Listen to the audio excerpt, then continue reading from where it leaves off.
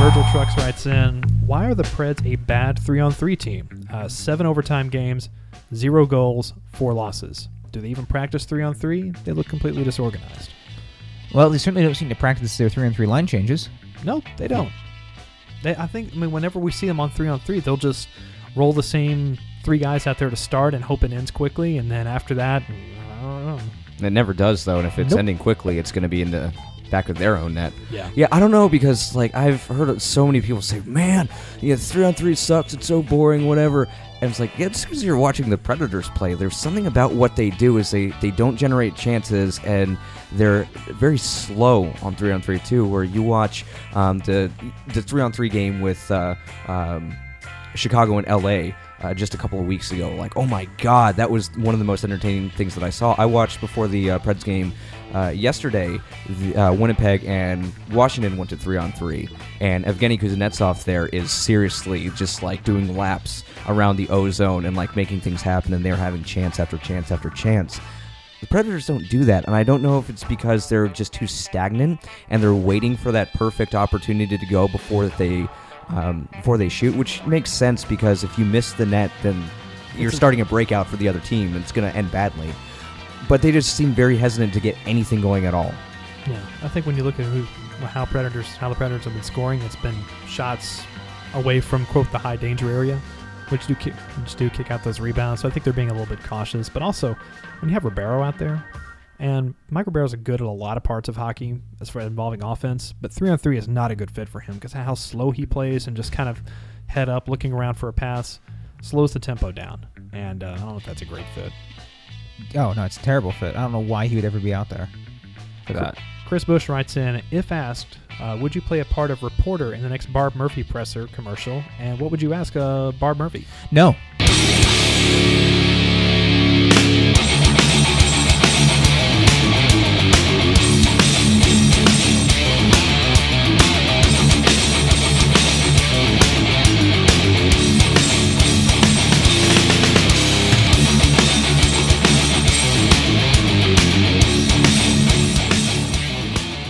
Welcome in to the show that is just bracing for wind and impact and wearing shorts in December because this is awesome. This is the Predcast presented by Lions Zone Internet Marketing Solutions. He's Chris Link. He never wears shorts. He's John Garcia. I've seen him in shorts. I'm Dan Bradley. True, I've never seen him in shorts. I own one pair of shorts. I call them my emergency shorts. They are only for yard work. I do not like wearing shorts. I've done it before, and I will do it again. But I will absolutely, if I can get away with it, wear jeans when it's 95 degrees and humid outside. Oh, I absolutely. I wear full slacks, pants, jeans, etc., regardless of the temperature. Can't say I do that. I just have really skinny legs, and I don't like showing them off. I don't know. I just do it out of a twisted sense of personal pride that is arbitrary and non-existent. I don't know. I guess, everyone wore shorts where I live down south, and so it was part of the norm. If you walked around wearing jeans all the time there, you'd be getting some looks. Having worn jeans in Tampa in October or November, I would totally get that. In October, November, that says a lot, actually. It does say a lot. Can't believe people actually want to move there and live there, but apparently some people like that. Yeah, we do. Cruel humidity. How was your weekend?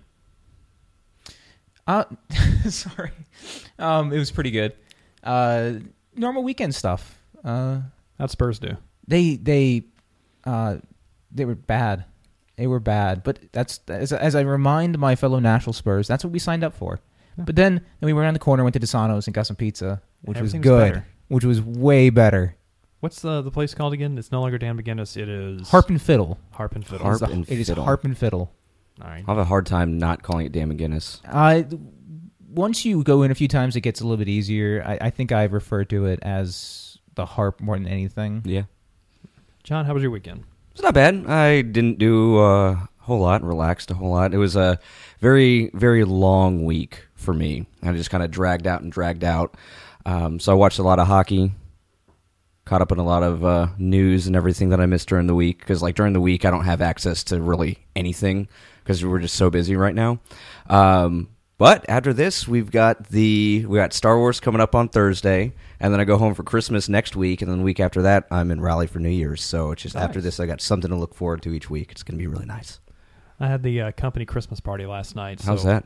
Well, I put out some pictures of myself at the casino table with 2 giant racks of chips, so I did pretty good. Was it like actual money? No. They had it at some place off Belcourt Avenue in Hillsborough Village, so it was just like one of those casino night things where they just bring in like a crew of people that just do this everywhere, and no 2 dealers dealt blackjack the same way. Probably didn't know what they were doing. Not really. So that's we got 7 decks of cards here. We're gonna shuffle them all up, and then we're gonna just flip over them. Hey, you win, you get blackjack. So did they set it up so that if like you could exchange chips like entries and like door prizes and stuff? Yeah, is that what they did. Okay, yeah. That makes sense. Mm-hmm. So what'd you win? I didn't win anything. Really? Because I didn't win the drawing. That's not fair. No.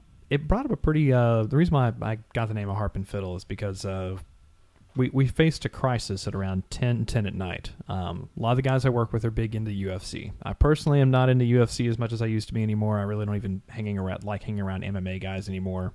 Not a big fan of tap-out T-shirt guy. So, but I'm along for the ride. Let's do this. Well, fine. We'll go somewhere else. We'll go get some more drinks and watch the UFC.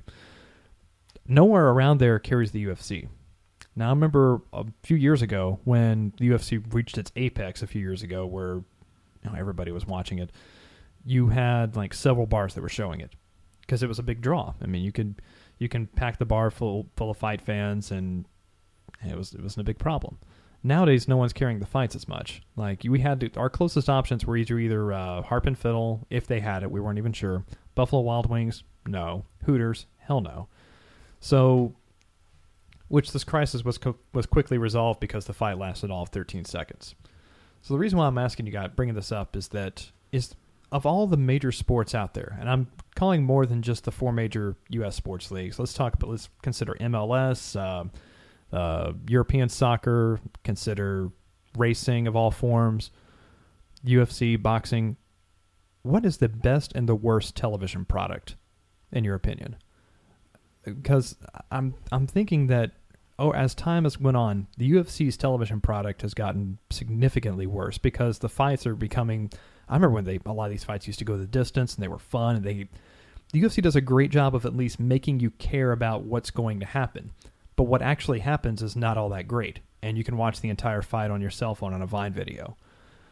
So, with that said, as far as like the just television products goes, I think that's part of the reason why people love the NFL. Is that even if you're not emotionally invested, the television product that you're going to get for about 3 hours is consistent, and unless the game's an absolute blowout, there's something to pay attention to. Yeah, for the 30 minutes where they're not broadcasting 2.5 hours of commercials. Yeah, the commercials with CBS are just stupid.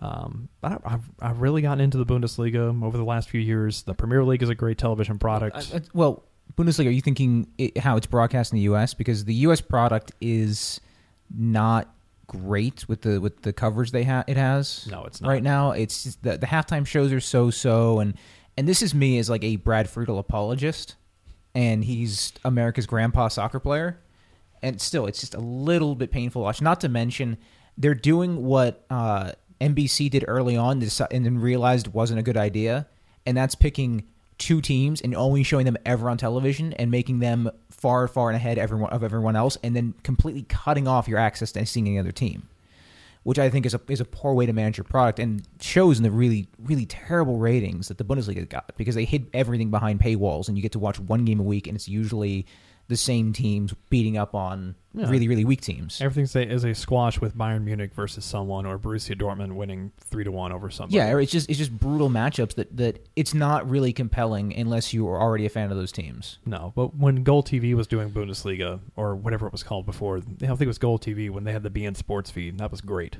I loved watching that. There's a Scottish guy who does the Spanish leagues. I don't remember his name, but he's absolutely insane. I love that guy. He is Lionel Messi, like a ghost from the fog, coming off the ring. He is the Jack Edwards of soccer coverage. But he's not as offensive. You know what? I was listening to a little bit of the Florida-Boston game yesterday afternoon. And I hadn't listened to Jack Edwards, the Nesson feed, in like years, just because. Well, I mean, you guys know it's obvious. But so I was listening there, and I was like, when he's not being a raging homer, Jack Edwards is actually a relatively good play-by-play guy. The problem is that he interjects all of that stuff in way too much. Yeah, it's like it was a faucet that you turn on. And yeah, I just remember being surprised yesterday. Then I switched over to the Florida feed and had a much better time. Oh, Goldstein, and that's a great feed. Mm-hmm. The Florida Panthers TV feed is like both of them though. The Florida and the Tampa feeds are golden. Oh, the radio feeds are great too. Yeah, the Florida trying to drive anywhere. If you think Nashville's bad, Tampa is terrible. Trying to get up the Parkway to get to a Panthers game, not easy either. So putting money in Dallas, same way. But all three of those teams put a lot of money and effort into their television product. Same with Arizona. You remember when the Predators had fantastic play-by-play and coverage? They still do on the radio. I'll give you 65% on that one. About 65%. I like Peterson a whole lot as a person, and I know that it's a play-by-play and color commentary is a grind. I've done it in other sports, far easier sports to broadcast than hockey. But sometimes, I mean, his insight is always great. It's just his delivery, and he just doesn't have a voice for it. I'm sure it works as a coach, but his voice, it's just it's hard to understand. I even have a little bit of trouble understanding him sometimes. And when Mason is on, Chris Mason's on, I think Chris Mason's golden. It's much better. Which is why I'm giving you 65%. Because he's not on enough. I was really surprised because I don't get to listen to the radio feed a whole lot just because I'm watching everything on TV. But I will mute the TV and put the radio on. But 6 o'clock games nowadays, I mean, I get off work at 6, so I'm getting in my car, and for the 15 to 30-minute drive home, however long it takes, I'm listening to 102.5. And I remember the first time I heard Mason, I was like, wow. This is his first time doing radio color commentary, and he's actually nailing it really well. It wasn't one of those like, oh, we'll wait and see how it goes or anything like that. He pretty much hit the ground running. He's been really good on the radio, I think. Just closing my eyes and having a bit of a vision quest and imagining Aaron Sims and Chris Mason calling a game. On TV. Could be pretty great. It would be fantastic. So, as far as other sports, is there a sport that you watch just because the television product is good consistently? I'll admit, I really only watch the sports I like because I like the sports. I don't care how good the product the NFL may put on TV is. I don't have any interest. Yeah, I mean, I watch a lot of baseball, but I'm pretty much only watch it when the Nats are playing. I can't really tell you what other teams are doing or ESPN's broadcast or things like that. So. I'll totally flip over and watch the Orioles play to listen to Gary Thorne. Oh, Gary Thorne. So the Nats color commentator, or the tandem that they have, is meh at best. But when the Orioles and the Nationals play each other, since it's the same network, they mix everyone together. So I get to see sometimes Gary Thorne call some Nationals games. It's fantastic. I will say that I will... Every once in a while, just leave the TV on a baseball game, not to watch, just because I like to sit there and think about how great it would be to have their job. You just chat with a buddy for just hours. And that's your job. You just have to know stuff and have fun anecdotes, and that's it. And have a good memory about going back ways, but that's pretty much those anecdotes have to build up, and you do your prep work and you just chat. That's what Vince Scully does, and it's amazing. But he does it by himself, and it's still enthralling. And he's at least like culturally relevant in the sense that he's into social media. He's pretty smart about a lot of that kind of stuff. Whenever the Kings brought the Stanley Cup into the broadcast booth, super cool moment. Mm-hmm. He's talking about like growing up in Brooklyn and when the Rangers won it way back when. You don't have to talk about baseball. You can talk just about whatever. And then he'll make the 0-2 slider, just a little bit outside, ball one, and then goes back into his story. It's seamless. Yeah, it's seamless. With all that said, let's get into some hockey. Predators start off the week in Monday in Boston. Come away with a 3-2 win in spite of Carter Hutton playing, which, to be fair, Carter Hutton had a pretty decent game. I thought he had a really good game considering he was fine, and he's getting into a bit of a rhythm, but he's actually playing more. It's the same thing that we've been preaching for quite a while. Like, if you actually play Carter Hutton, he might actually do something. I think we've seen a few stretches of him doing that when Peck has been injured, and I think I do have more confidence in when he has more games, but I still don't think it's enough of an improvement to justify his employment. But no, he did look solid. He looked calm. He wasn't really challenged too much in that game. The defense in front of him really did a good job limiting shots, So it kind of creates a false thing because it's going to have 2 goals against, and he's going to have a kind of a mediocre save percentage because the Bruins didn't have a ton of shots. But I think that goes a long way for how well the Predators limited the shots in that game. They really rallied around him. To your point, the shot attempts at even strength, 47-28. And this is against a Boston Bruins team that is usually a possession monster. Yeah, and I'm looking at it right now. Only 17 of those actually got on net. So again, he didn't have a whole big of a workload, but it's something that I know that I've harped on for probably a season and a half now. Is like, you don't need him to be an all-star goaltender. You need him to go in and stop what he sees, whether that's 17 shots a night or 35 shots a night. Just not get pulled. Yeah. Or not give up embarrassing goals. And I mean, the goal that the Bruins did pick up was just really right at the top, or at least the even strength one they picked up was right at the top of the paint. So it was one of those really dangerous. Too. Yeah, it was a complete kind of cluster event. And then of course the other one was a power play goal. Yeah, it's where they literally left Louis Eriksson right on top of the crease with no one around him for miles. Which is classic Predator power PK. Yeah, classic Predator PK. Best PK or best power play in the league. We don't need to defend Louis Eriksson. Pshaw. 3 players I want to take away from this, aside from Hutton. This was the debut of Kalle Järnkrok as the number 1 center for the Predators. Matched up against Bergeron and Krejci. Looked pretty good. I mean, that's a pretty tough team to make your debut against, but yeah, I mean, even as far as just the give and take play, he even basically was fairly neutral in terms of Chara as well. So he wasn't even pushed around by a guy like Zdeno Chara, which is really impressive. And beyond that, if you can handle Chara and find some success against him, you're going to do well against anybody in the Bruins team. One thing it also did is it opened up the second line, which is now the Ribeiro line with Craig Smith and Victor Arvidsson, played some more protected minutes. They were able to be deployed more exclusively in the offensive zone. Arvidsson looks really good in this role that he's in, where he's kind of more of a breakout player that they're just trying to find a pass to exit the zone with him, and he just skates it up ice. He made Kevin Miller just look silly, and he had 3 chances to score. He got one of them. Arvidsson, he's at home at this role, is he not?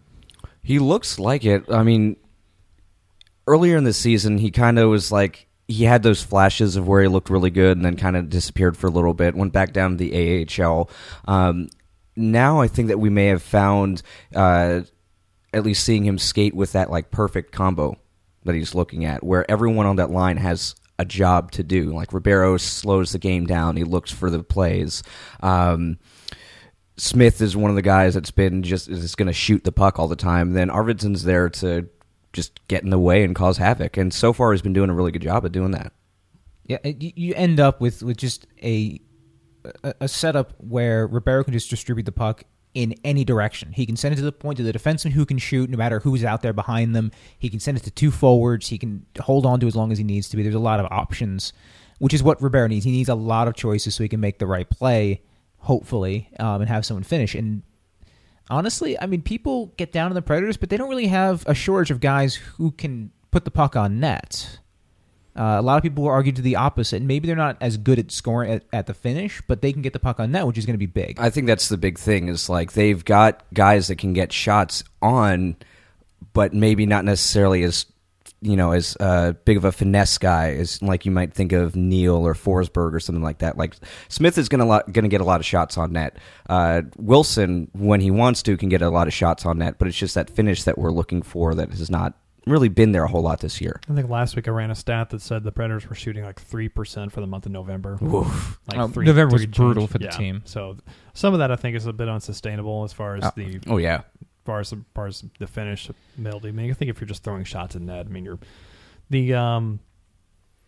as far as the location of the shots, a lot better over this past week. Mm-hmm. We'll get into this a little bit more as we go on, but they're actually getting to the net, and we can't go over the Boston game without talking about Roman Josi, who flat out took over the game. He's been flat out taking over the Preds for the last couple weeks. He's been absolutely the best player that they've had.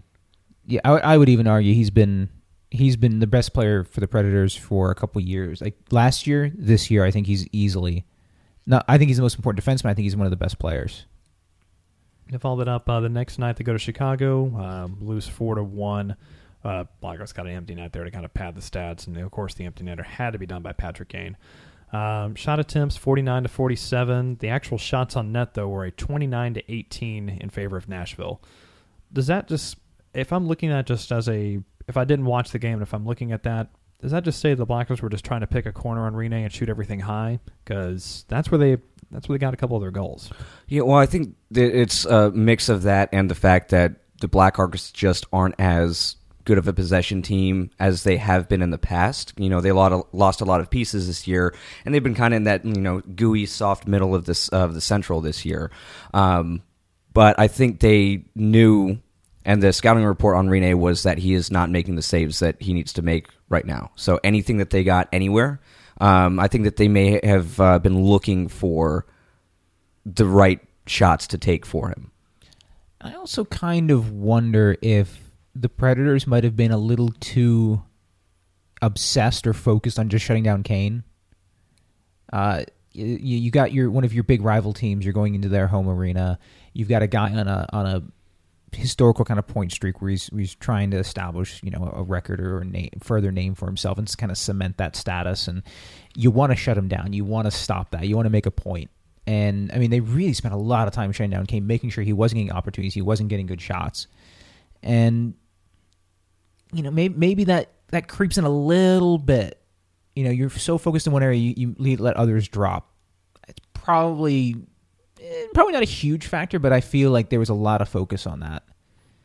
I think there's some truth to that. I mean, if they had a chance to win it, it was 2-1 going into the third, and Teravainen's goal just, yeah, that's one of those ones where you can't, like, it's like really good shot, but I mean, he's pretty much in the face-off circle on the right wing when he shoots that. I mean, that's one that you really want Pekka Rinne to save. Yeah.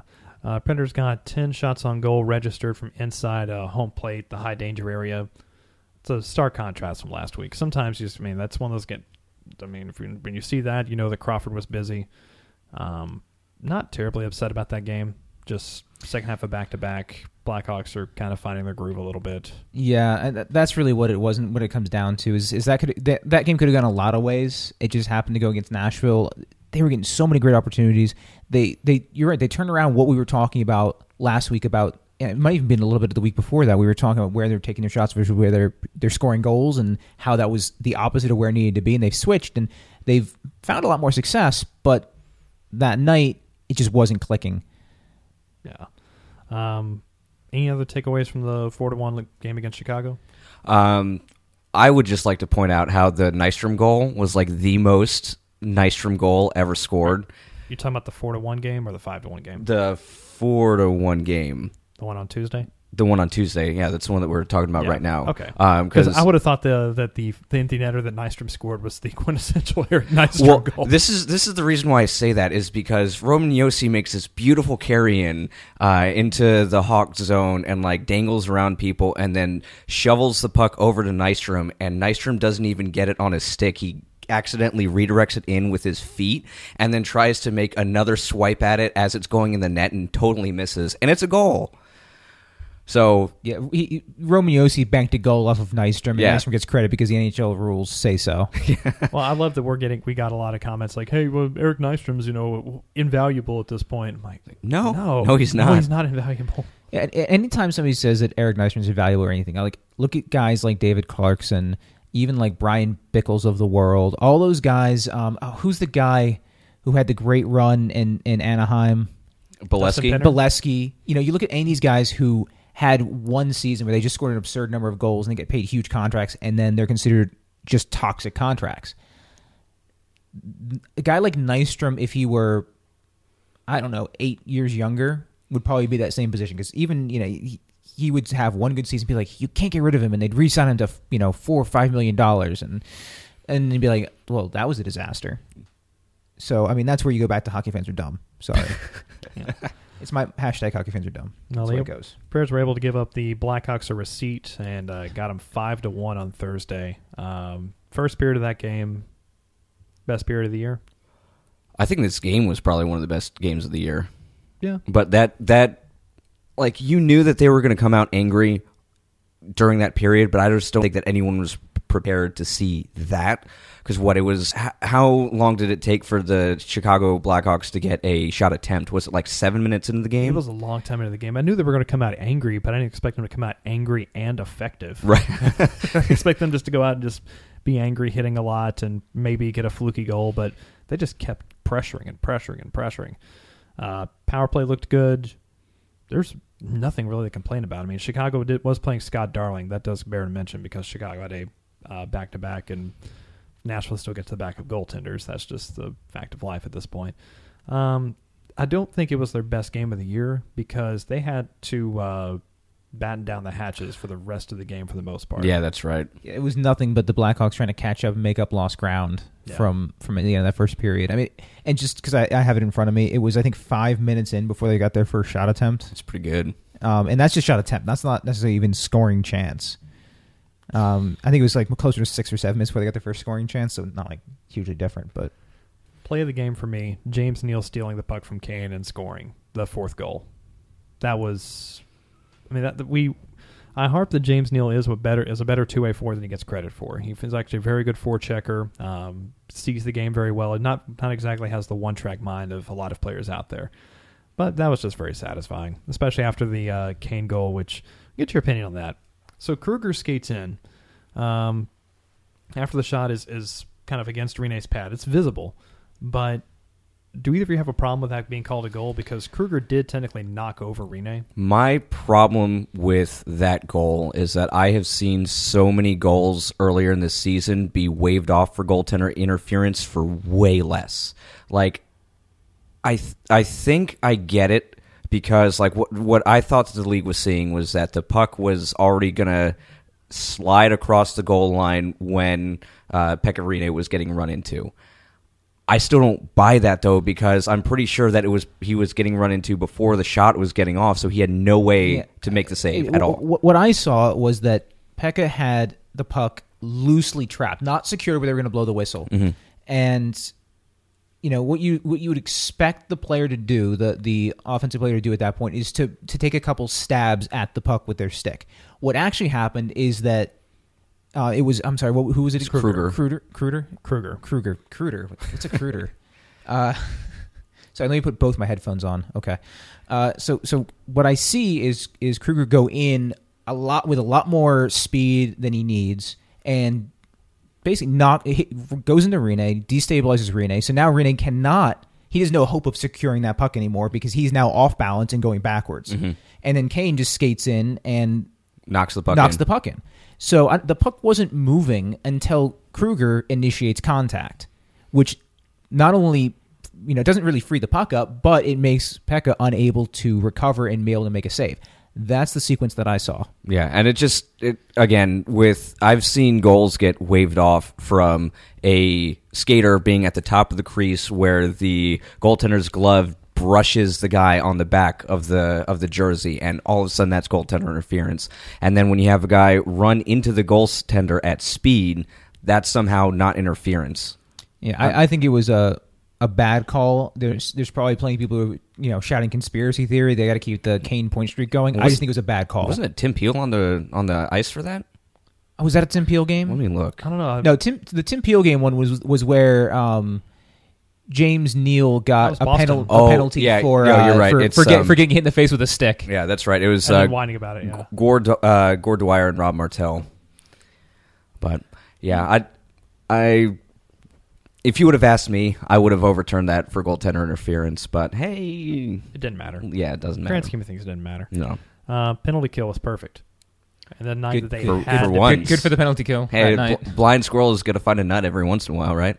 Yeah, pretty much. Wow, we are so pessimistic about this penalty kill. It's the crowd sad. was too. It wasn't quite a Bronx cheer whenever the penalty kill was successful, but you could feel like the entire building was like, "All right, guys, you finally got one." That was cute. They follow it up Saturday with a 3-2 loss on Saturday night. What's the record for the Yellow Helmet? I believe it's 2-6, 2-5. 5. It's not good. No, it's not, because they won the first one against Edmonton, and then I believe they won that 7-0 one against Winnipeg, which I totally forgot about. But they lost against the Blues, they lost against Colorado, they lost against Pittsburgh. That was the overtime game. Whatever Sunday or Saturday game they've had, they've lost against. So I think we should, at scientifically, it proves those gold helmets are cursed. Yeah, I mean, we can't deny the results. As you would expect, they do have a shot attempts advantage over the Avalanche, 43-28. Shots on goal, though, were actually 23-20, so the Avalanche blocked. It was even strength, right? This was a stupid game.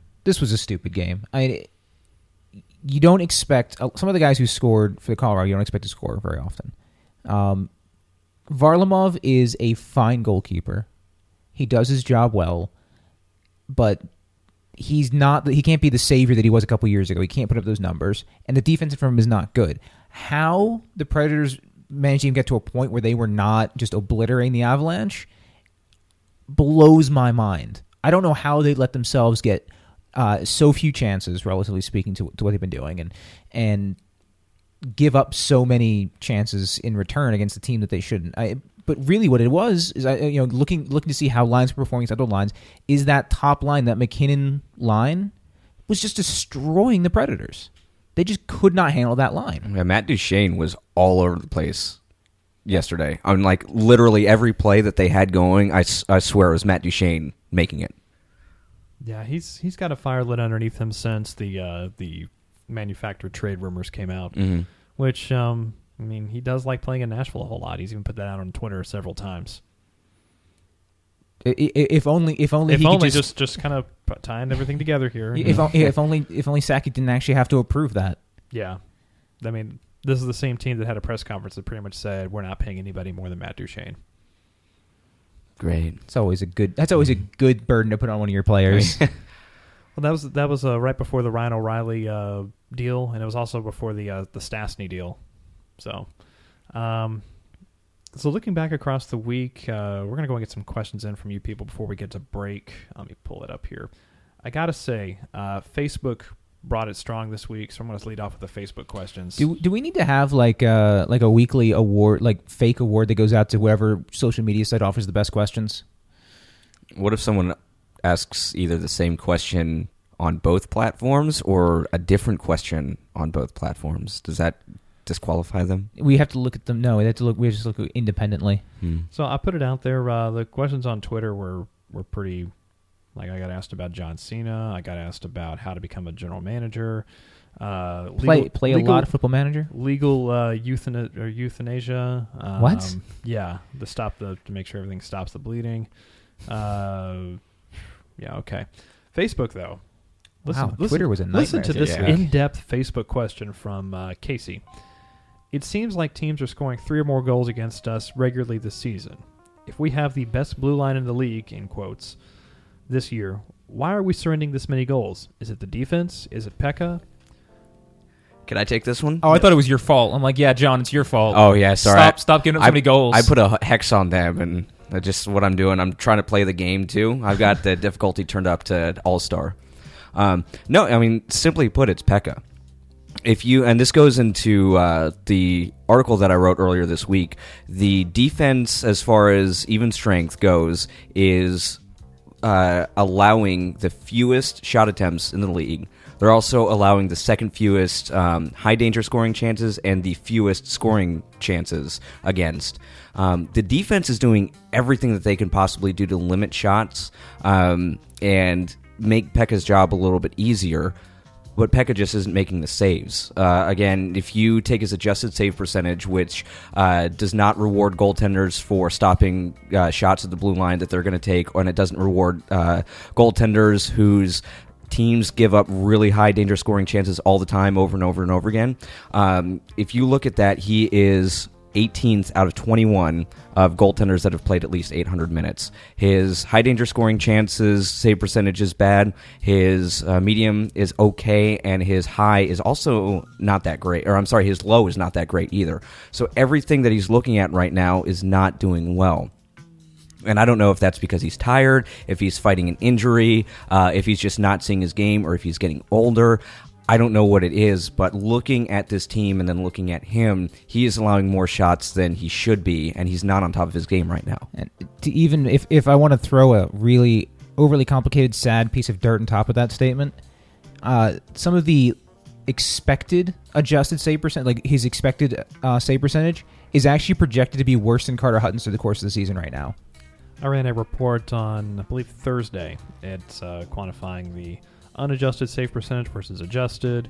It is colored by shots faced per 60 minutes, sized by time on ice. You literally see every goaltender that's played more than 4 or 5 games, like starting from Ben Bishop, James Reimer, John Gibson, Sergei Bobrovsky, Tuukka Rask, blah, blah, blah, blah, blah, blah, blah, blah, blah, blah, blah, all the way down to Martin Jones, so just like the lower tier. Martin Jones, Jake Allen, Linus Ullmark, Cam Ward, Red O'Bara, Michael Hutchinson, Pekka Rinne. This is since the middle of November. Pekka Rinne has been among the worst goaltenders in the NHL. And that's the thing about that, and a chart like that, is that the defense has a part to that, but you look at the guys who are at the bottom, there's a combination of just awful goaltenders and guys who actually play behind decent defensive cores who are awful goaltenders. Because, frankly, I'm not that sour on the Winnipeg defensive core. I think they're decent. They're not like bottom half of the league. They love their own defensive core. Winnipeg fans, I got asked on the Jets podcast if I would trade looking back Philip Forsberg for Jacob Trouba. Who would do that? I know. I handled it like a pro, though. I like their defensive core. I think it's a fine defensive core, but you see the goal.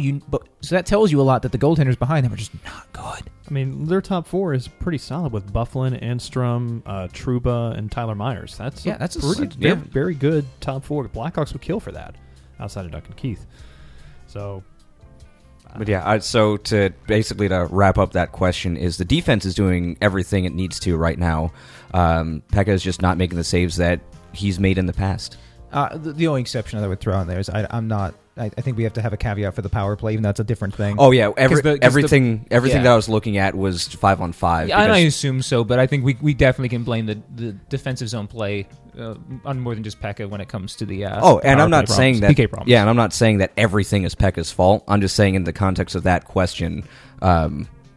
It's Pekka's fault. No, I'm joking. No, there's a few things wrong with this team, but I think that's one of the big ones that is not getting discussed as often right now. Is Pekka Rinne is just not playing up to his game. I looking back, I can't remember this far, but I wouldn't be surprised if when they signed into that very long, very expensive contract, if I didn't say something sort of like that. You did. Andy Wilson writes in, big friend of the show, by the way.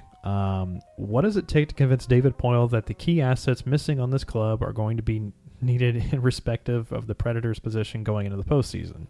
That this club will need a 1C, top-line center, even beyond what might be tangible on the rental market. As in, essentially, what's it going to take David Poile to listen to the Predcast and listen to us for we've been saying for the last 4 years? Again, I mean, this question can go in so many different directions, so it's actually a really great question. I mean, as far as a top center, that's a summer thing. That is we have to do something. We have to put together a really big, exciting, like this is going to be a talked about type trade. You know, lead NHL. It's going to be in the TSN. It's going to be in everything. That sort of trade. And you know, they have to. Depending on how the rest of the season goes, they're going to have to seriously ask the question about what the future of the Predators' goaltending is. You know, if Pekka is on a decline, like I don't think he's going to keep these bad numbers through the course of the season. It just isn't. There's no precedent for that. I would agree with that. But at the same time, he's not Heinrich Lundqvist. He's not Mika Kiprasov. He's not Dominic Hasek. You need to. He's not Roberto Luongo. I mean, there's a big list of guys who he isn't, and I mean that in a very metaphysical way. Obviously, literally, he isn't those people. That'd be weird. But they need to start really seriously thinking about who the next guy is. Maybe the indication right now is that it's Saros, since he's the only guy who got called up to actually and allowed to play. But I think that's a serious question, and they're going to have to address it in how they handle the backup goaltender situation over the summer. Yeah, and I also kind of building off that, and that this doesn't really answer this question right here, but kind of building off that, I mean, you could have a situation next year where you've got Pekka Rinne playing starter, UC Saros backing up, and then you get a Peter Mrazek, Jimmy Howard situation where Howard's the one getting all the money, but Mrazek's the one getting the important starts. Granted, I don't think that's going to happen right out of the gate, but, I mean, eventually it could. Well, I think where the NHL is slowly going into more of a two-goalie system. Mm-hmm. I mean, what Ken Hitchcock has done for the last few years in St. Louis is pretty cool. When he doesn't have his goaltender standing above him in his sleep with a knife. Well, Yeah. and that's the thing, that you have to breed that into your system. So I kind of think that that the guys who you see as being those future dueling goaltenders are trained to handle that kind of emotionally and mentally while they're in the minors, so that when they come in, they're already ready for that. Because you look at any of these guys, they're usually the guy wherever they're coming from Europe or wherever, and now you're asking them to essentially, sit out half the games because that's the way you're going to run the show. When you start trying to look to sign RFAs and maybe sign a UFA goaltender who's important to your team, do you at that point say, we can find another $3 to $5 million goaltender in the market, so long, see ya? Or does that turn into a serious problem? Because it's interesting because it's a brand new way of managing goaltenders, and it's unprecedented. And I love new ways of doing things in the NHL because it doesn't happen nearly often enough. Right. I just don't know if it truly works because it's the St. Louis Blues doing it and Ken Hitchcock doing it. Well, I mean, Dallas has to be doing something right because Dallas essentially is copying the same move except throwing a lot more money at the problem. Well, I think we knew that going into it. They said, well, we don't know if Letton is going to be able to stay healthy, so we're going to bring in Niemi, and knowing that they were going to get banged up and they were going to go hot and cold, and I think that's a disservice because Letton's the better goaltender if he's healthy, and Niemi is a consistent, reliable goaltender. So they knew that going in it was going to be a bit of a mess, and no one's really won the job. Yeah, well, and also with the Stars, they could have a brick in front of the, literally just a single brick on the goal line, and could probably outscore the opposition. Most That nights, is true. yes. Most nights. Sorry, but going back to Andy's question real fast, real quick, I think that one of the things that Poyo has to look at, which I'm sure that he knows what's missing from this team because we can see it. He's been running hockey teams for longer than any of us have been alive, most likely. Pretty close, I think. I'll go with it. Yeah, anyway. It's a compliment, guys. You're young. I'm young, too. Anyway, he needs to figure out if trading assets this year and addressing the problems right now that we all can see that the Predators are missing is worth giving up possibly something in the future for doing that. Because if you trade something now, maybe you thin the cabinet a little bit and you don't have what you're looking for in the summer. And I mean, it's tough, and that's why I'm glad I'm not a GM, because it's like, yes, something needs to happen now, but do you pull the ripcord and make a panic move and then shoot yourself in the foot for a longer move down the road? Well, I think you could almost argue, and I think we're talking about this in the back half of the show, is that maybe they don't need to pull the trigger on something like that during the season, and they can wait to the off season. Mm-hmm. Yeah, possibly with that. You know what? I'm looking through the Twitter questions. There's only one or two that were pretty good. Matt Scully on the power play listener of the show has been pretty good loyal. guy. I like Matt. Mike Fisher's return will surely help the penalty kill. What other tweaks can be done to improve the not so special teams play?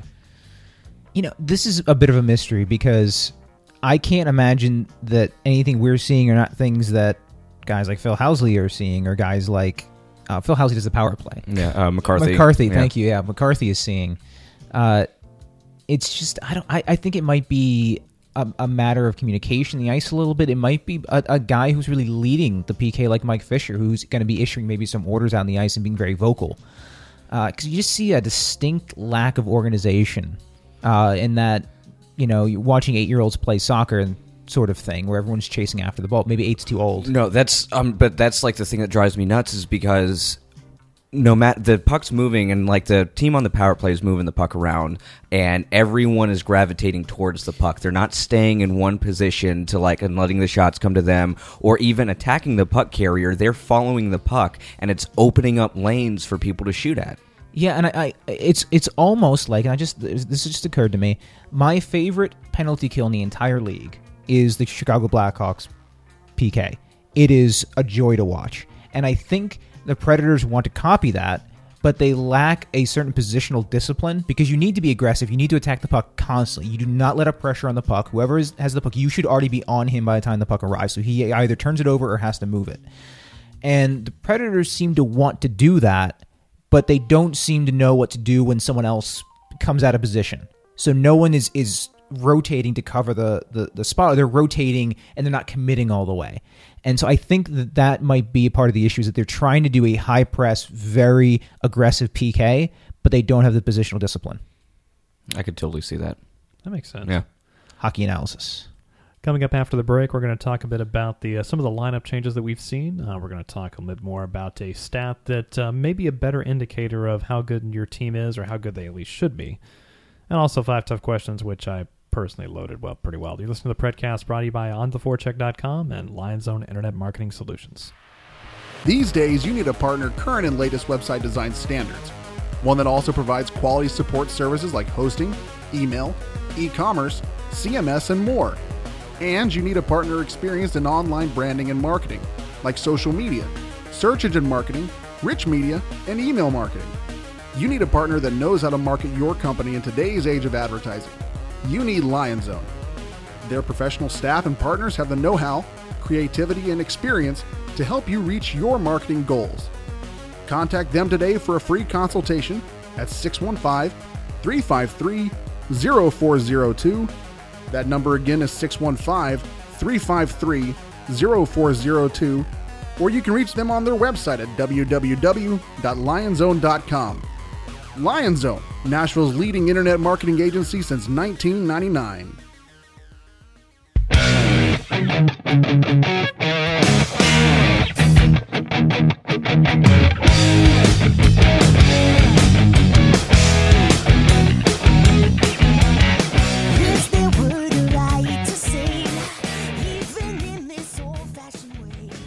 Welcome back in. I did see, going through here, the latest overall odds for the team to finish last in the league.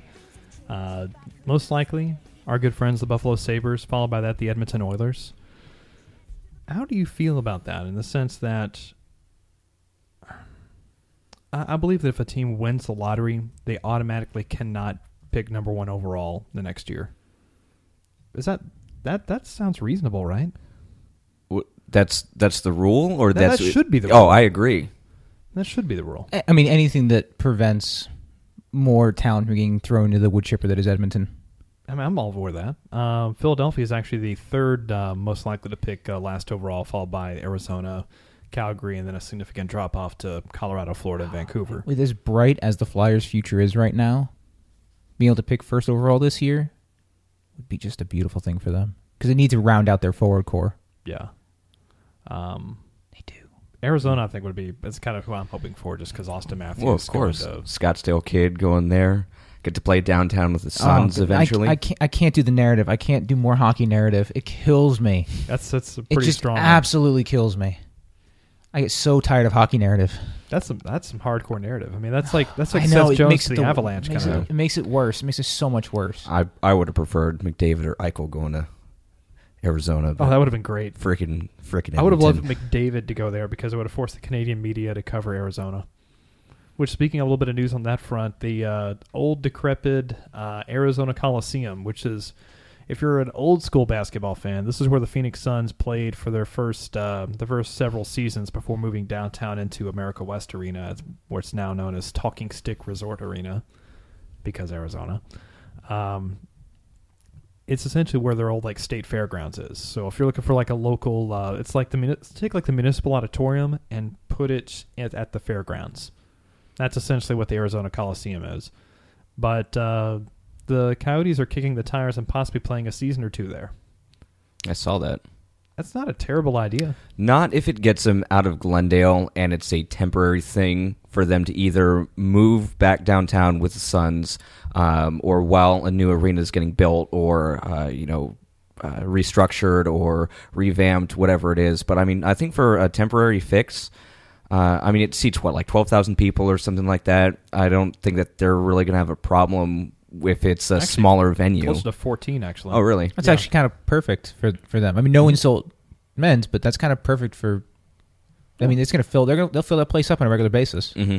I mean, they showed me. It's right in the middle of down. It's not right in the middle of downtown, but it's accessible. It's easier to get to than Gila River Arena, that's for sure. Yeah. Now, can you fit a mid-sized car or a small SUV in one of the corners of the No, rink? because it's actually made to where it actually will do hockey. Oh, well, that's naturally. good. It's a natural That's good. hockey. That's thoughtful. arena. How awesome would that be to have the Coyotes playing in an arena, old decrepit arena almost, that's better suited for hockey than the freaking Barclays Center? Which has like the Oculus, which is like that. It was one of the first places to have like fiber optic Wi-Fi outdoors. Like the Barclays Center was designed to be like just the coolest thing ever in 2010, and and this is a true QR story. codes everywhere. Yeah, the Barclays Center was Really? It was designed. I'm guessing, it was designed with Brooklyn in mind, but the construction kept getting pushed back and back and back, and they had all these revisions to it. They could have made it suitable for hockey. If you look at the back end of the building, like they actually could have restructured the seating plan to make it accessible for hockey. They just chose not to. Now, I've also heard that instead of steel beams, they use cronuts to build the stadium. Is that true? I can't confirm or deny that. Interesting. I do know that they use the same type of technology. And this is per the guys from Lighthouse on SB Nation. They use the same type of technology that was used on the Omni Arena in Atlanta, which is best known for rusting all the way through. It's supposed to rust to steel itself. That way, so it provides a better protection from the weather, more longevity. The problem is it never stops rusting. It's called Corten, I believe, and at the last days of the Omni, it was so bad that they had like chain link fence over certain areas of the arena to keep people from crawling into vents because they had holes that big. So, Jeez. yeah, Barclays Center. Well, I mean, I'm sure. I mean, the Barclays Center was built along the same logic as some of the mall brands like H&M or Zara. It lasts for a couple seasons, and then you have to replace it with something new. It's just built that way. Yeah, and of course in New York, which just they have all the land in the world to do whatever they want to do. Oh yeah, tons of space all throughout Manhattan, Queens, and everything. Mm-hmm. Let's get back to we talked a little bit earlier about Calle Yarncroke and just his week on the top line. He matched up against Jonathan Toews, Patrice Bergeron, David Krejci, Matt Duchene, who were four of the best centers in the league. I think we can all, even Krejci, I think, is in that category. He's pretty good. He's a very He's good, good. Big defenseman that passes very well. Matt Duchene is Matt Duchene, and we all know who Jonathan Toews and Patrice Bergeron are. He finished the week with a positive possession number. He was only a -1 as far as goals are concerned, which we've talked a bit about goaltending and such, which the minus figure is just more arbitrary. If nothing else, this allowed the Mike Ribeiro line to play minutes better suited to their own talent. I mean, it's going to be a little bit different when Mike Fisher and Colin Wilson get back into the lineup because then you have more of a true defensive line that they like to run out there. I'm not saying it's accurate. I'm saying that that's the way they're going to be deployed. Why you gotta hurt me like this, Dan? I'd say that's just going to be the way they're going to be deployed. So, what's your early impressions from the Calle Yarncroke experiment? He has a little bit of a Bergeron light feel. He hasn't quite put up the points that Bergeron can, and he doesn't quite generate the same amount of offense, but you see a lot of potential there for him to do some cool things, and especially with wingers who are actually active and involved in playing the game. And lo and behold, if you take a guy who spent his career playing center and a really good and was always very successful in center, and you move him back to his position and you give him some talented wingers to play with, amazing that he's actually performing. Unbelievable. Yeah, I mean, and I was almost going to say it's kind of like the opposite of what happened with Colin Wilson when he got thrown up there, but I don't think that Wilson even had the talent like Forsberg and Neal to go along with that.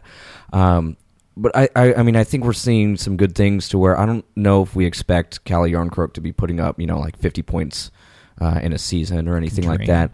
Yeah, we can dream. I think earlier this year we said that if he puts up 30, it'll be like that'll be a good overachievement for him. But now we're seeing him kind of get very comfortable with what he's doing. He's been used on the power play, and it's been working a lot. He looks like he's more at home skating out with Philip Forsberg and James Neal than maybe he was before, like on the wing skating with Hodgson centering him. Yeah, he's only 23 too. That's the thing you have to remind yourself with Calle Yarncroke. He's only 23 years old. I mean, Philip Forsberg's a man-child. Not everyone's going to be Philip Forsberg to play his kind of game with his body type. Yarncroke could stand to inject whey protein into his veins and just get a lot bigger. But for now, I'm kind of happy with it. I mean, it's at least a nice stopgap. Yeah, and the one knock against him has been his erratic face-off numbers. But again, that despite having sometimes poor face-off numbers, he's come out on the positive side of things. Yeah, so even if he's losing them, they're getting the puck back and they're making things happen. Yeah, and again, he was doing really well earlier in the season, but I don't think that he was matching up to the Taves and the Bergerons and things like that. He actually did pretty good against Bergeron. Taves had his number in Chicago, and Yarncroke did okay in Nashville. He didn't do great against the Avalanche at all. Mm-hmm. That was the one thing. That was the one knock he had. The worst game he had of the week was by far against the Avalanche. And I think we'll see some growing pains with him as he gets up there, because he's only been up there for, four games now? 5 games now? Just this week. Yeah, exactly. So, I mean, I don't think this is going to be something that happens overnight. I don't think he's going to, be the fix or the answer. But I think that the team is playing a little bit better with him up there. And again, I can't remember if you mentioned this or not, but it opens up Mike Ribeiro to get away from playing against the heavy competition and give him some more sheltered minutes to where he can play his game a lot better. Because Mike Ribeiro, despite what anyone says, has never been a 1C. He's always been a career 2C at best. One season in Dallas where he played, and he had like a 60-point year, where I think he was on the line with Brad Richards, where they moved Brad Richards off of center. And they just it was Brendan Morrow. I'm sorry. They played him beside Brendan Morrow. It was the year that it was like the year the Stars made to like the conference finals. Marty Turco that year. Oh, I remember Marty. Yeah. I'm pretty sure Marty Turco is like a combination of Ed Belfour and Craig Ludwig just merged together. That's a different story. Did he play with Modano that year? Yeah, Modano was that was the year that they had a loaded team that year. Was Modano. Yeah, I can't remember if Ribeiro was playing like on the line with Modano or not. Because I mean that would have helped. Because even like right before Modano left, he was still really good. It was just like that last year in Dallas, and then the year before he went to Detroit. I don't know if that year was when Modano was actually playing more like a third line, like utility type minutes. No. Was that prior to that? It was prior to that. Like 2007. Yeah, 2007, 2008. Okay. It was that time. Okay. I don't think Ribeiro was even in Dallas at that point. So, and here's kind of to come full circle back to Andy's question with this. You have two schools of thought here as far as the window of the Nashville Predators, and this is kind of a bigger philosophical discussion that we're talking. We've harped that we're not going to have Apex Pekka Rinne for much longer, if at all, going forward. Weber, we don't worry as much about because he's just turned 30. Duncan Keith won the Norris Trophy last year at 31. And there's people that can fill Weber's shoes a lot easier than there's people that can fill Pekka's shoes. Plus, Weber, if he improves his positioning, I know something that Link you've talked about quite a bit that he can stand to learn from a guy like Barrett Jackman about positioning better. Weber can adapt his game and still be a very effective NHL player. Yeah. So, if you're looking at a bigger scope of the Nashville Predators here, as far as the goaltending being the key to not necessarily this particular window, but the next window. The next window meaning that whenever UC Saros is up to speed, when is the Nashville Predators' technical window for winning a title? Is it just the next 2 years, or is it more likely to be in the 3 to 7 years following that? This question, and it's interesting to ask the question right now because it's a little bit impossible to answer. And the reason I say this is because we're maybe seeing another shift in style already in the NHL, based around what Dallas is building and doing. And so I think teams are going to start reorienting maybe a little bit in that direction. You've got coaches experimenting, like Ken Hitchcock, we were talking about how he was experimenting with goaltending. Coaches are starting to play around more, and you're even getting teams like the Flyers who are breaking longstanding trends and bringing in Hackstall and bringing in coaches who are coming in from the NCAA and other areas, bringing new ideas and new ways of doing things. So I think we're going to see a shift, and it's going to be interesting to see how the Predators adapt to that shift because they've been trying to do things in their own way, and that's Laviolette's way, which is the way he's put forth at multiple organizations now and found varying degrees of success. So it's really tricky, and I do think there's a lot of things that the Predators can do to get set for that. I think investing a ton of money in goaltending, not a smart idea. You need good enough goal. I mean, I say this all the time, but I think going forward, you're going to see that more and more. And that's really even to what you're saying, Dan, about, hey, you have a 1A, 1B. That's you are going to rotate regularly. Everyone's going to get a lot of play time in net. You can't be paying guys a ton of money if you're planning on doing that. And it changes fundamentally how you build teams. So it's really hard to predict if the Predators are going to be, if their window is short or if their window is in the future, depending on how they can keep developing players, if they have the right goaltending prospects lined up, because you don't want to be buying that. And that even plays into the whole center debate, because are you wanting to go out and break the bank to get a center that's like a Johansson, Duchesne, Nugent Hopkins, or do you want to try to develop the guys that you already have in the system, and then win with those guys? And that's what I was going to kind of build off. That's perfect that you said that, because I was going to build off what Link said also, because it is so hard to gauge what the Predators have, because they've got guys in the system like Yakov Trenin and Kamenev, or Jimenez, however you want to say it, Moy as well. Like these guys, and Novak, I think, is another one that they're really high on. You've got these guys that went in the second round, third round, that you are very hit or miss. Like they've got that potential to be, a second round steal that could come in, be a number one center for a team. But at the same time, if they were more of a sure thing, they would have gone up higher in the draft. So you don't know how their development's going to go. So you have right now a good supporting cast with, Pecorine and Weber there as well, and guys like Neal and Forsberg and Smith that can score most of the time, and then a good defense. So you've got all those pieces there, but it's still missing that 1C that we talked about. So do you wait for that and see if it develops in-house, and then maybe your goaltender is missing, or like James Neal's a little bit older and out of his prime. So it's just kind of one of those things where it's just I think of it as this like amoeba that's rolling around, that it's strong on one end but weak on another, and then they start to get strong on the other end, and the other end fizzles away. So I think it just depends on what they're trying to do now versus where they see this team going in the future, and how they want to stock up. And they already did stock up on centers at this last draft, possibly to maybe take that. It was a smart approach to just sort of gamble on a lot of centers. If you need one, and you need an elite one, and you don't have the draft position to ever actually do that, you might as well just take every dart you can find and throw it at the dartboard and see if one of them hits. And because, it worked for Detroit. Yeah, and it looked also like, because I think you've talked about this as well, is you always want to draft best player available. Like, you don't want to draft for current needs right now, because you don't know what your needs are going to be in 3 unless to 4 you're picking years. 1-2. Yeah, exactly. But I think also at the same time, that's one of those things where they did a combination of both, where, they said that they had, they would have taken Yakov Trenin in the first round if they had a first round pick. And he was able to fall, and I got him 50-something overall. But then you see these players that could be really good that they're like, well, they just happen to be center. We need center right now. I think it was a little bit of a mix this past year. I want to touch on something you said, talking about these guys would have been picked in the first round. You mind, the guys that you were talking about, Kamenev, Trenin, Russians.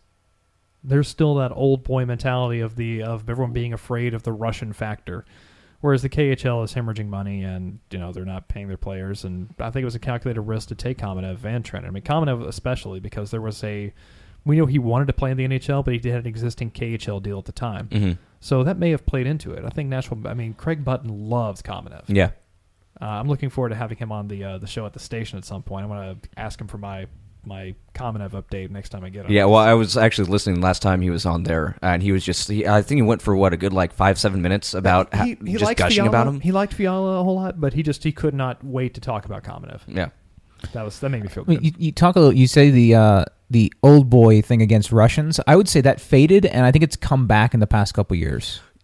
Yeah, and look at, prime example right now. You have 2 of them. You've got Tarasenko in St. Louis, but I think the big one right now is Evgeny Kuznetsov, because they drafted him knowing full well that he probably wasn't going to be suiting up in the NHL for the next 3 years.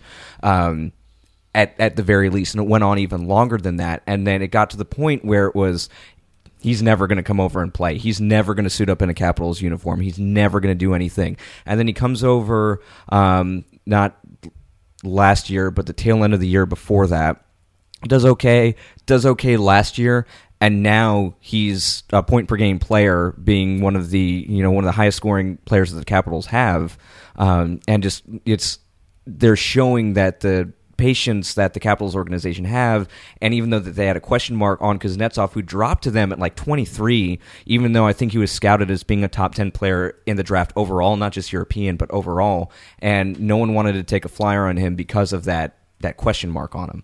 And they're reaping the rewards right now. There's a few organizations who are confident in that. I mean, the Capitals have no qualms taking Russian players. No. I mean, Ovechkin alone is sort of he's an ambassador. Yeah, for that. yeah, exactly. You can just send him to Russia and make them feel instantly better. So I mean, there are a few organizations that are the exception to it, but it seems to be the Predators for years were so hesitant to take Russians because of the Radulov thing. And before that, though, they were taking them left and right. Yeah, and now they took a waiver on a bunch of not sure things, guys who you couldn't tell if they're going to be over here or not. And I think Kamenev was the start to that when they picked him in the second round. You're like, oh, hey, look at that. And that was a pretty high second round pick too. That was 42nd or something like that. 42nd, 46th. That's the thing that will drive me nuts about the draft is that outside of the first 10 picks, it is such a crapshot about whether these guys are actually going to convert into an NHLer. If you're not sure that you want to take a Russian player because they may not come over, well, guess what? That good old Canadian boy you pick is probably not going to make the NHL, statistically speaking. So you might as well draft the guy who has a better shot of making the league and risk him maybe not wanting to come over than you are a guy who's probably never going to make the league in the first place. Amen. I mean, the worst thing that happens in the end is you get neither player, which is that's how drafts work. Most of the time, you're not going to get the guy you draft because the NHL is hard to get into. When he says about talent distribution throughout a 30-team league or a 32-team league, even, people elevate their game. Things improve. I mean, I bet Zach Rinaldo would have given him fits if he was playing hockey back in 1934. He'd probably be like a 40-goal guy. Probably be like Eddie Shore with a worse facial hair. And more like and a blacker soul, more schizophrenia or whatever. Ooh, man, Eddie Shore wore a cape in warm-ups. Was that to keep him warm or just for the dramatic effect? No, he literally wore a cape and skated around during warm-ups because he knew he was the bad guy. So, further proof of that. Let's see, Derek Forbert. I don't know. No one can tell me who he plays for right now. Austin Watson, Joey Hishon. We're all taken right around the same area as Vladimir Tarasenko. And Vladimir Tarasenko, Blues fans were shocked that he was coming over so early. Mm-hmm. That was a big deal. So that was the lockout year, I mean, I believe. the dream still is to play in the NHL for everybody. I mean, there's certainly an attraction. I think the CHL, the Champions Hockey League, is certainly garnering more interest. I don't think the KHL is actually involved in that. I think they didn't want to get. You told me that there was an issue with that. But I mean, they're starting to try to build in more prestige, but still, the players want to be in the NHL, and the big barrier is that I think a lot of times teams and players make the Russians coming over feel very, very uncomfortable. People underestimate how different the Russian culture is because the Swedes and the Finns who come over acclimate very, very quickly, but most of them grow up learning English. At least in Sweden, pretty much everyone there speaks English, so it's very easy to adjust in comparison to someone coming over from Russia. I think there's a lot of truth to that. Let's get into this real quick, unless we have anything else you guys want to bring in on this subject. No, I'm good. Cool. Yeah, I'm good. Because earlier today, and actually was a lot more in depth. I know I kind of went off on a tangent there. I was completely unscripted. You're a tangent. I know. You're a Tal. I love Tally. I saw earlier today the expected goals chart, and we did a little bit of research on this because the whole premise of it sounds cool as far as a way to gauge how. As far as your chances and how your team's actually performing as opposed to possession numbers. In layman's terms, Chris Link, expected goals. Yeah. So I've mentioned briefly before that expected goals is a stat that crops up in a lot of sports. It's been used to great effect by stats nerds in soccer for a long time, and they found a lot of success. And so it's starting to this year was adapted to hockey. And the cool thing about it is that we use Corsi and all these things a lot, which is really very, very, very simple. I mean, people talk about fancy stats, advanced stats. Corsi is not exactly complicated. expected goals is a lot more complicated. There are regressions involved. Ooh, that's scary. It's a word. That Regressions people are very don't like. scary. Where will you be when regression Yeah. hits? So just to run through these are the variables, the things that affect the expected goal number. So we have Fenwick, which is Corsi without the not counting block shots. So you have Fenwick going in. You have shot distance, shot angle, the type of shot, slap shot, wrist shot, etc. All those going in.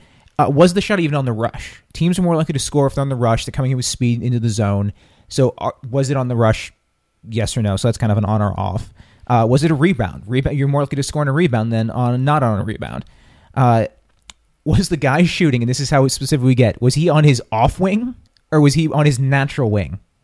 So we're getting very, very detailed. And on top of that, there is a individual modifier that each shooter gets to adjust what their own expected goal number is. And that has a whole bunch of that's where the regression comes in. There are lots of scary formulas behind the scenes going on in Excel spreadsheets. So it'd basically be like saying, like, Steven Stamkos, when he shoots his shot from somewhere, is more likely to score than, say, like Paul Gossett. Yeah, you're trying to create a normalization so that everything's equivalent. So you know a guy like Stamkos, he's going to take a lot more shots. So you want to get a point where everyone's shooting percentage is stable, so it's not varying so much. So you were looking, that's where the regression comes in. So you have a single line, you can plot people roughly on that line. And so you have that modifier. You take all these things, you jam together, and you get to an individual's expected goal number, which you can then apply to a team. You can apply to how many goals you would expect to be scored against a goaltender and try to predict what their save percentage could be. But what's been really cool coming out of this is looking at how this compares against Corsi, what most people use right now, or Goals For, which people also use. For the entire team, it's more predictive. And this is based off of, I think they went back to 2007. So 2007 to 2014, 2015 season. So they found it was more predictive at the team level. It was more predictive at the individual level, or the individual skater level. And then just as a isolated from their team, independent as a separate entity, it's also predictive at that level. So and it's more so than Corsi, more so than Goals For. And that's really cool. And so I've been tracking this all season long, just like looking at the charts. It's DTM About Hart, which, don't tell me about Hart, on Twitter. Post charts every day. They're fantastic. And I just think it's a really cool measurement, and it's shown to be predictive. And the Predators have a history of being pretty good on it, actually, at least recently. Yeah, I'm looking at the chart now that they posted earlier today with just expected goals for a team, and Nashville's number one, and they're the closest team to them is the Kings. And if I'm looking at this correctly, the Kings actually have a good bit of distance between them and the Kings. As far as the expected goals allowed per 60, Nashville is far and away the best in the league. They're the only team that's under 2. Mm. Well, that's their expected. Yeah. That's not their actual. That's their expected, yes. Yeah. So that right there illustrates the point you were talking about earlier, John, with the defense, that the defense is doing everything they can to limit the opportunities, limit the quality of opportunities, and still... Well, if you look at the same gentleman, and I will remember his name someday, if you look at... He also puts out a spread. It shows all the starting goaltenders and if they're above or below the average. And Pekka is very much below the average of where you'd expect him to be. So really what's being dragged down here is, one, the Predators aren't actually scoring as many goals as you'd expect them to score, which was true last year as well. Mm-hmm. They were one of the better scoring teams last year. I think they were top 7 or 8 in the league. They were very good with scoring.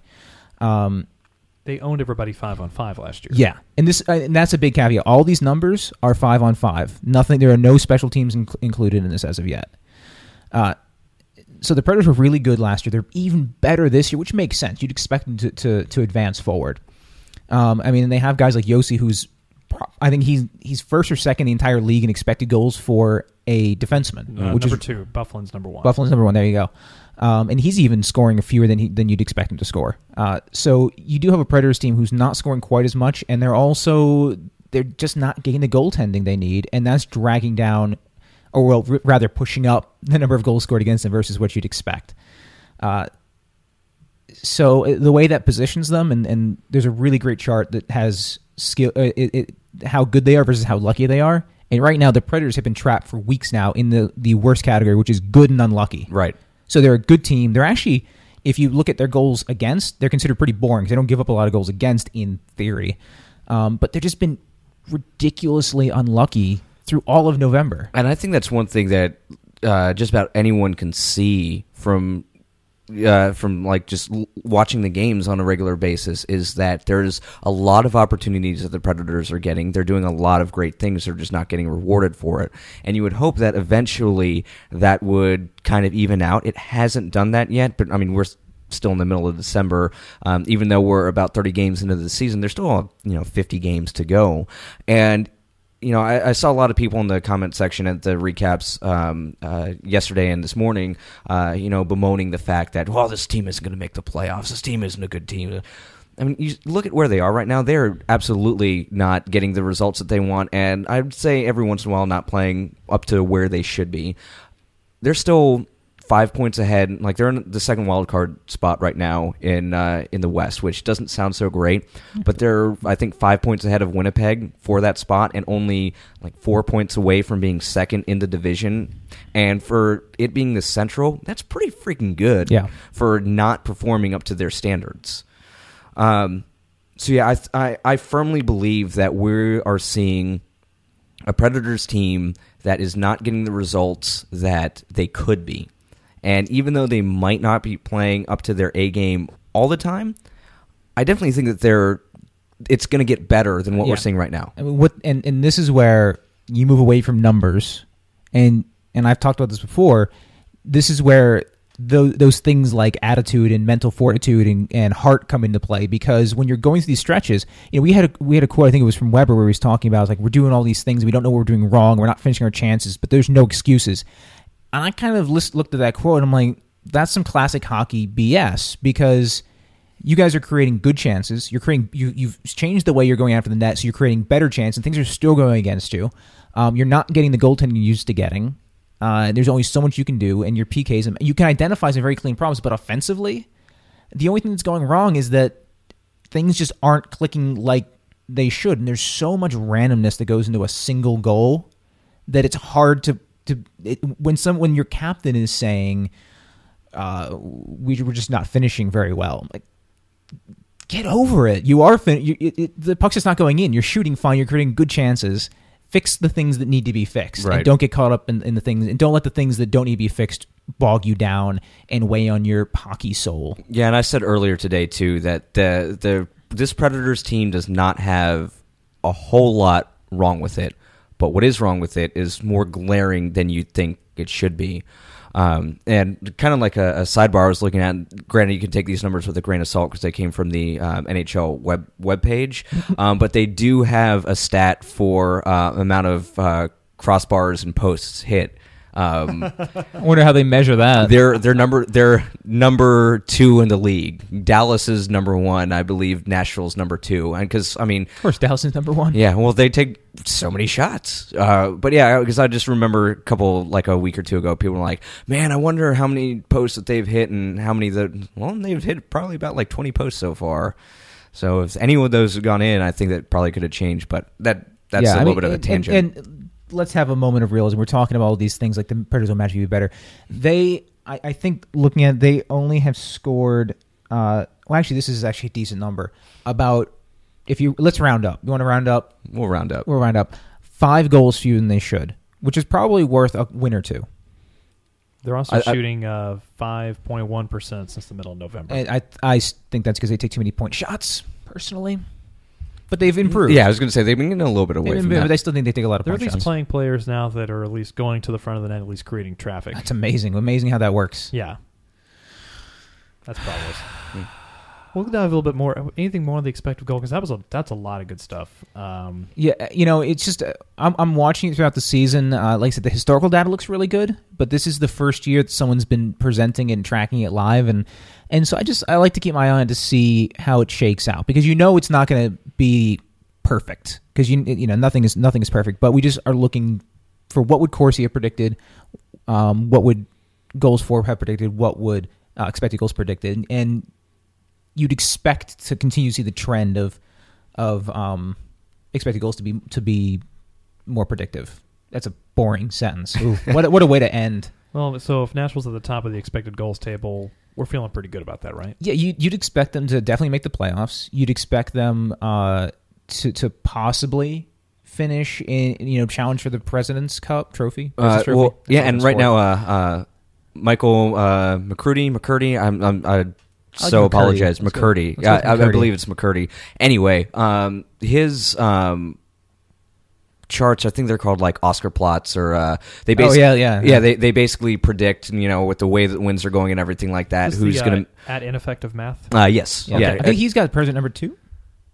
Pred's number 2 in the division is where they're expected to finish, and also at Ineffective Math, go follow him, go support his stuff. He gets a lot of really good Really stuff. like that guy. Yeah, don't use Sports Club stats. Use his stuff. He's got a better model.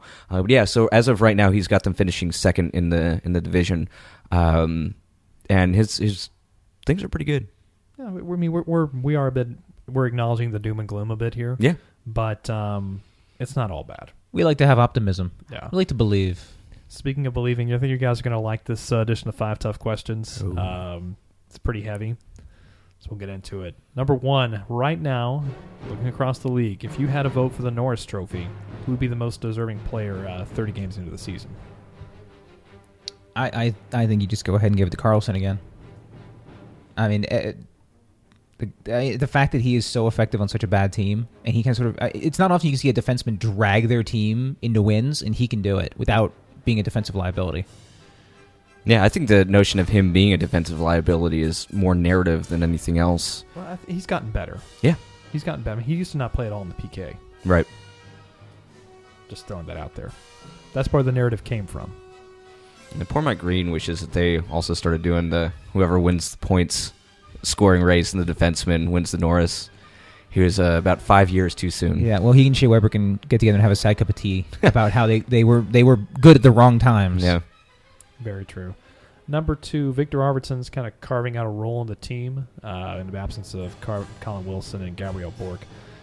Of the remaining games in the season, how many games does Victor Arvidsson play for the Nashville Predators this year? Is there a percentage-wise? So there's about like 50 games left. Let's Yeah. just round that. Just use a Do you percentage. want what my heart's answer is? You can give me the Hearts answer, and you can give My me the heart's the- answer is all of them. Yes, He needs to play every single one. I think we're all on accord on that. What will actually happen, though? 75%. Assuming Mike Fisher literally explodes in the ice and Eric Nystrom gets caught by the shrapnel and his body gives out, I think 75%. I'd like that number. Mm-hmm. Okay.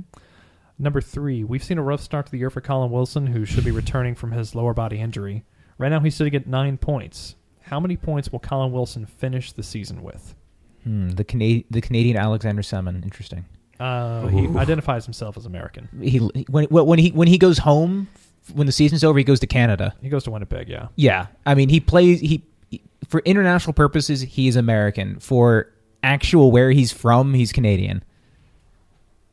Maybe that's what's wrong. He needs to get out into like some more parks or something like that. Winnipeg, it's lack of parks. How How many points does Colin Wilson finish the season with? many does he have right now? Did he have 9. any? He's 9. I'm going to say 9? 34. Okay. Such a good number. Yeah. Such a good number. I'm going to say that he goes on a tear like he always does, and like starts getting 2 points in 4 games and 5 points in 6 games, and he ends the season like that, and then disappears in the playoffs again. He didn't disappear in the playoffs. He just had a really good time on the power play. Yeah, that was about it. I did some arbitrary math in my head to say what I think he would score goals and how many assists he would get, and it came up to 35. So, Ooh, damn okay. it, John. Well, we're playing Price is Right rules closest without going over. $1, Bob. $1. Number 4, the Golden State Warriors, which Link is a basketball team. They play in California. Yes. They finally lost a game. They started the year on a 24-game winning streak and finally lost to the Milwaukee Bucks and Daniel. I like their logos Milwaukee's new logos with the deer. It's great. yeah, with the very subtle M on the chest. Yeah, that's pretty cool. I'm Patrick contributing. Kane, we got an alert during the show. Patrick Kane extended his point streak to 26 games. In your mind, between the two of them, what's a more impressive streak? Winning 24 straight games in the NBA or scoring 26 points, 26 straight games? And as a bonus part to the question, what is your personal favorite hockey or other sports streak in history? I would say that winning 24 games in a row is more impressive because, I mean, with Patrick Kane, he's got to just do one. He doesn't even need to be involved in the goal all that much, and he can still get a point. He can pass it to someone who passes it to someone else who scores an empty net goal. Boom, there's another tally on the point streak. But even in a sport like basketball, there are so many things that can go wrong with a team that could cause you to lose, and to do that for 24 games in a row as like on a team level, that's impressive. Yeah, I agree entirely. I would go. I'm going to go with the basketball thing as well. Because of all those reasons John gave. Also because I'm not going to give Keane credit for anything. Literally nothing. That's perfectly fine. As far as your personal favorite, mine would be Joe DiMaggio's hit streak, just because we'll never see that happen again. But Cal Ripken's Iron Man streak is a good one too. yeah, this day and age where baseball players will sprain something while carrying deer meat from a freezer, or hockey players will pull something while eating pancakes. Yeah, I was hoping you'd go that direction. Yeah, the Iron Man streak was really something. Link, you got anything? Probably not. I'm trying to remember. I'm trying to remember the name of that Leicester City striker who is practically a nobody. And Jamie Vardy? Jamie Vardy, who's setting records for most goals scored in a row, but he's probably never going to do it again. So I just kind of love that while it was happening. The money question, number 5. Can Calle Yarncroke hold on to the number 1 center position for the Nashville Predators until the trade deadline hits, or longer? Can he? Yes, he can. Will he? Will utility and value be overshadowed by age and terrible joints? It's the Predators, so probably. So you think Mike Fisher's going to get the first crack when he comes back, or?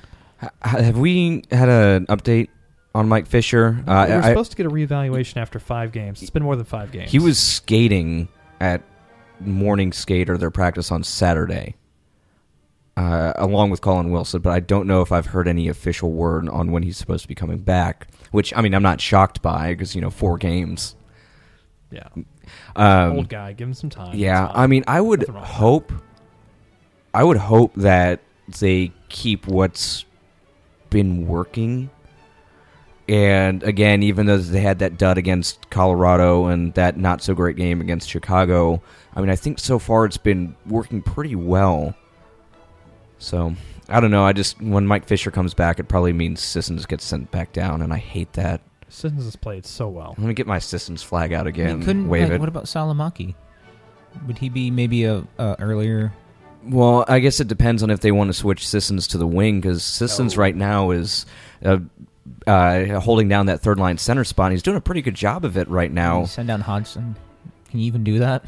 Well, Hodgson's playing wing. It's one of those things where now, not only do you not have a number 1 center, you've got too many centers of mediocre value that are clogging up that middle line. So just wave Godstad, put Sissons on the 4th line. Don't tease me like that. Put Fisher on the 3rd line. Put Fisher on the 4th line. Let's let him grind away down there with Bork and Salamaki and just ruin lives. Hey, that's a good way to keep him preserved until the playoffs if you need to play a larger role. And you can put him on the power play and do what he does, because that's where he scores a lot of his goals. This makes too much sense. The Predators will never do it. No, they'll never do that. Only 50 more games with Godstad left. They'll resign. No, we're going to sign him to a year-long contract for $1.5 million. No, it'll be 2 years because with a no trade clause. Yeah. That's so free. We've been so burned by these contracts. No kidding. I meant that emotionally, not cap-wise. Looking at the schedule, just to kind of see what's ahead in store for the Predators. We forgot to do our predictor last week, which the Predators went 2-2 this past week against the competition. Pretty respectable, but especially how they're playing going into the week. They start off with Calgary, and Calgary is just not having a great start to the year. So I think they've been doing better recently, but I pay zero attention to the Flames. This is an important week. You got Calgary, you got St. Louis coming in on Thursday, and you got Minnesota at home. You're going to St. Louis on Thursday, and then you got Minnesota at home. Never a bad time to go 3-0, but this would be a good week to do that. Yeah, but I'm feeling like you know what? I'm gonna go not Super Bowl. I'm gonna go with the 2-0-1. I think they pick up 5 points this week. I think that they're gonna go 2-1, 2-1-0. It's because you don't have the heart we do. No, well, I went optimistic last time. I've been burned by that. I think I've gone optimistic every other time. I have Maybe not. I have don't know. no optimism in my predictions, and I have nothing but optimism in my predictions because I know how little they matter to the world. Yeah, this will be an important week, though, because I think, last week was an important week as well. I mean, they wrestled two points out of Chicago, which was big. They should have won that Avalanche game. That was a huge disappointment. So now they've got to regroup. They've got a Flames team that, even if they're doing well right now, they're sitting at the bottom of the pack in an awful Pacific Division. Actually, they might be ahead of Edmonton. I'm not really entirely sure. Edmonton, but they're still good. That's still not very They're very impressive. I think they're ahead. They have. Well, I think they're only ahead because they played one fewer game. Yeah. Actually, they're ahead of the Ducks and the Oilers. They've got 28 points. What's happening at Anaheim is inexplicable. No one knows what's happening now. And Calgary has won their last 5 games. What? Yeah. So is Edmonton. So, I mean, who knows? Wow. Okay. Yeah, but I believe... I don't know if they're playing next. I'm not going to look at it anyway. So they've got a Calgary team that they should win against. But Calgary always gives Nashville fits. Like, I don't know how it's a it Tuesday happens. night. It's like the ultimate bad storm, like perfect storm against the Predators. Yeah. Tuesday night against Calgary. The narrative's so strong right there. But if they want to snap out of this funk and start climbing the standings, they have prime opportunity to do so against the Blues and against the Wild. I mean, those are two teams that they're directly competing with against, and if they win those 2 games, I mean, those are huge 4-point games. They're at a wild card. They're definitely at a wild card spot. I think that they can honestly, if they win against Minnesota and the Blues, I think they can vault up to second in the division. Yeah, they could finish second. Yeah. Assuming St. Louis stays static. Yeah, because, I mean, they're at 35 points right now. Minnesota's at 36. St. Louis is at 38. So they could certainly at least put themselves up into a divisional spot, if not hop St. Louis, depending on what happens. It's interdivisional games. It's huge. Yeah, they it's need always to win going to those. be huge. Yeah, the Blues are not... the Blues are kind of like a mirror image of the Predators so far as not being terribly lucky. And, of course, the Blues have dealt with a lot more injuries than Nashville has. The Blues have been painfully consistent. I mean, up until recently, I think they were like 8-4-2 on the road and 8-4-2 at home. That's a recipe for success. Like, for long-term success is that sort of evenness. Yeah, 9-5-2 at home, 8-4-2 at home away. Yeah, I think they've actually improved. Yeah, 9-6-2 and 8-4-2. So they had kind of a rough week, but whatever. The Blues are, I mean, I'm looking at like their attendance numbers, and of course with hockey, attendance numbers are always taken totally personal. But Blues fans don't seem to be as excited about this team as they have been in years past because of that exact thing, that they're just consistent. They're a well above average team that I think is just kind of saving their bullets for the playoffs. Well, what I think what St. Louis needs is some sort of, because they're being consistent, but they still need to bind together. They need a glue to hold them together, like Provel cheese or something like that. Man. Yeah, but also at the same time, you could say that Blues fans are so jaded with the playoff streaks that they've been having recently. So it doesn't matter what happens. Recently? They've been around. They're going to celebrate their 50th anniversary. It's all going to end in heartbreak. They had a captain's night the other night, which was magically the night that Jamie Benn fought David Backus. Funny how that works. Right. So, all right. Any last items of business before we close up the shop? We are going to get a little bit to scheduling and let you guys know as far as programming goes, because we have travel plans coming up The soon. holiday seasons are arriving. Yeah. We will not hear from us likely until 2016. We're going to do a best of show right around Christmas time. So by the time you're like arguing with all your parents and arguing with your neighbors and your friends and relatives, you can just put on your headphones, probably your nice new Beats headphones, and drown them out and listen to the best of it. I'm sorry, you just said nice new Beats headphones. You can say new, but you can't say nice. They're crap. I know they're crap, but still someone's going to buy them from somebody because, it's hip. Yeah, exactly. Grandma's going to be like, hey, I'm sure that, that Jesse could use some new headphones. Oh, let's get him these. I'm sure I've heard they're nice. That's how it happens. Personally, Audio-Technicas are awesome. Awesome headphones. There's so many better options. And like you could go with Klipsch, Audio-Technica. Mm-hmm. All good quality products. Yeah. All right. Anything else before we shut the door on this one? I don't think so. We didn't talk about Pittsburgh firing their coach. which I could have gone on a tangent on for years. We've actually had two strong shows where we're very much Nashville Predators centric. You want to know how little I care about the Penguins? I didn't even know that happened. Really? Oh, wow.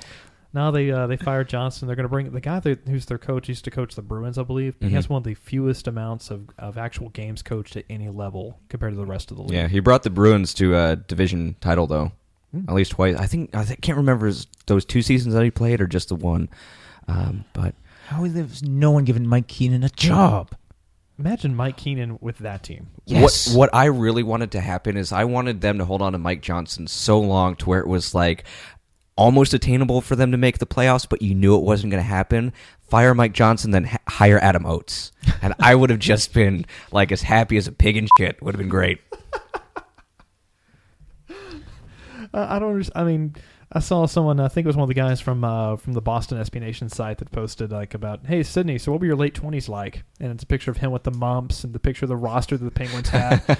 And just how the Penguins are at the current moment only have one Stanley Cup with Sidney Crosby, Evgeny Malkin, Marc-Andre Fleury, and Chris Letang. Pretty good core across the league, correct? Yeah, except that they've done a crap job of building around that core. Yes. And that's a colossal failure. You know what? I actually blame it on Sidney Crosby's obsession with the number 87. I think that's just destroyed the team. Yeah, that just has slowly taken over. It's more important that they fit more 87s around Sidney Crosby than it is for them to find appropriate players. The reason he's not successful is because they can't have every player in his line wearing number 87 at the same time. Huh? I'm missing something here. He's got an infatuation with the number 87. He's obsessed with number 87. Really? Is that the reason? That's why his cap hit is 8.7 million. I mean, you just look. If you look up Sidney, he just does everything with 87. Everything is with him is that way. It is super weird, and I blame that sort of craziness for why the Penguins are struggling. I do like the fact that Malkin's went out there and just completely taken over the team. He should. He should also take over the Predators. Maybe we should also start looking at the fact that maybe Sidney Crosby isn't so good anymore. Ooh, it's possible. I think his soul has been 87% crushed. I think his soul's been 86th. But that's not on the theme of the joke. Ooh. No, it was just a bad pun. I know. It wasn't on theme, Dan. Sorry. I have way more thoughts about that, but we'll save that till the end of the beginning of next year. Oh, yeah. We'll save a little tantalizing morsel for the listeners. That's a lot of fun. Everyone enjoy your holidays. You can follow Chris on Twitter at 3DLink. You can follow John on Twitter at JGarcia36. You can follow myself at Dan D. Bradley. You can follow the show at On The Forecheck. We're on ontheforecheck.com. You can get us on SoundCloud, iTunes, Stitcher, and if Michelle ever answers her freaking email, we'll get it back on TuneIn. I've emailed her twice now. Come on, Michelle, step up. Damn it, Michelle. I'm serious. Like the way to get your show on TuneIn is you email this person named Michelle. Is it Michelle or is it like Michelle? No, it's Michelle. Okay, just checking. Or Michael. That's not Michael. Okay. Michelle? Michelle Terrian, like that? Michelle? No. Anywho, everybody have a good holiday, and we'll talk to you in 2016. We tried, we said we'd keep in touch. Didn't, of course, till summertime.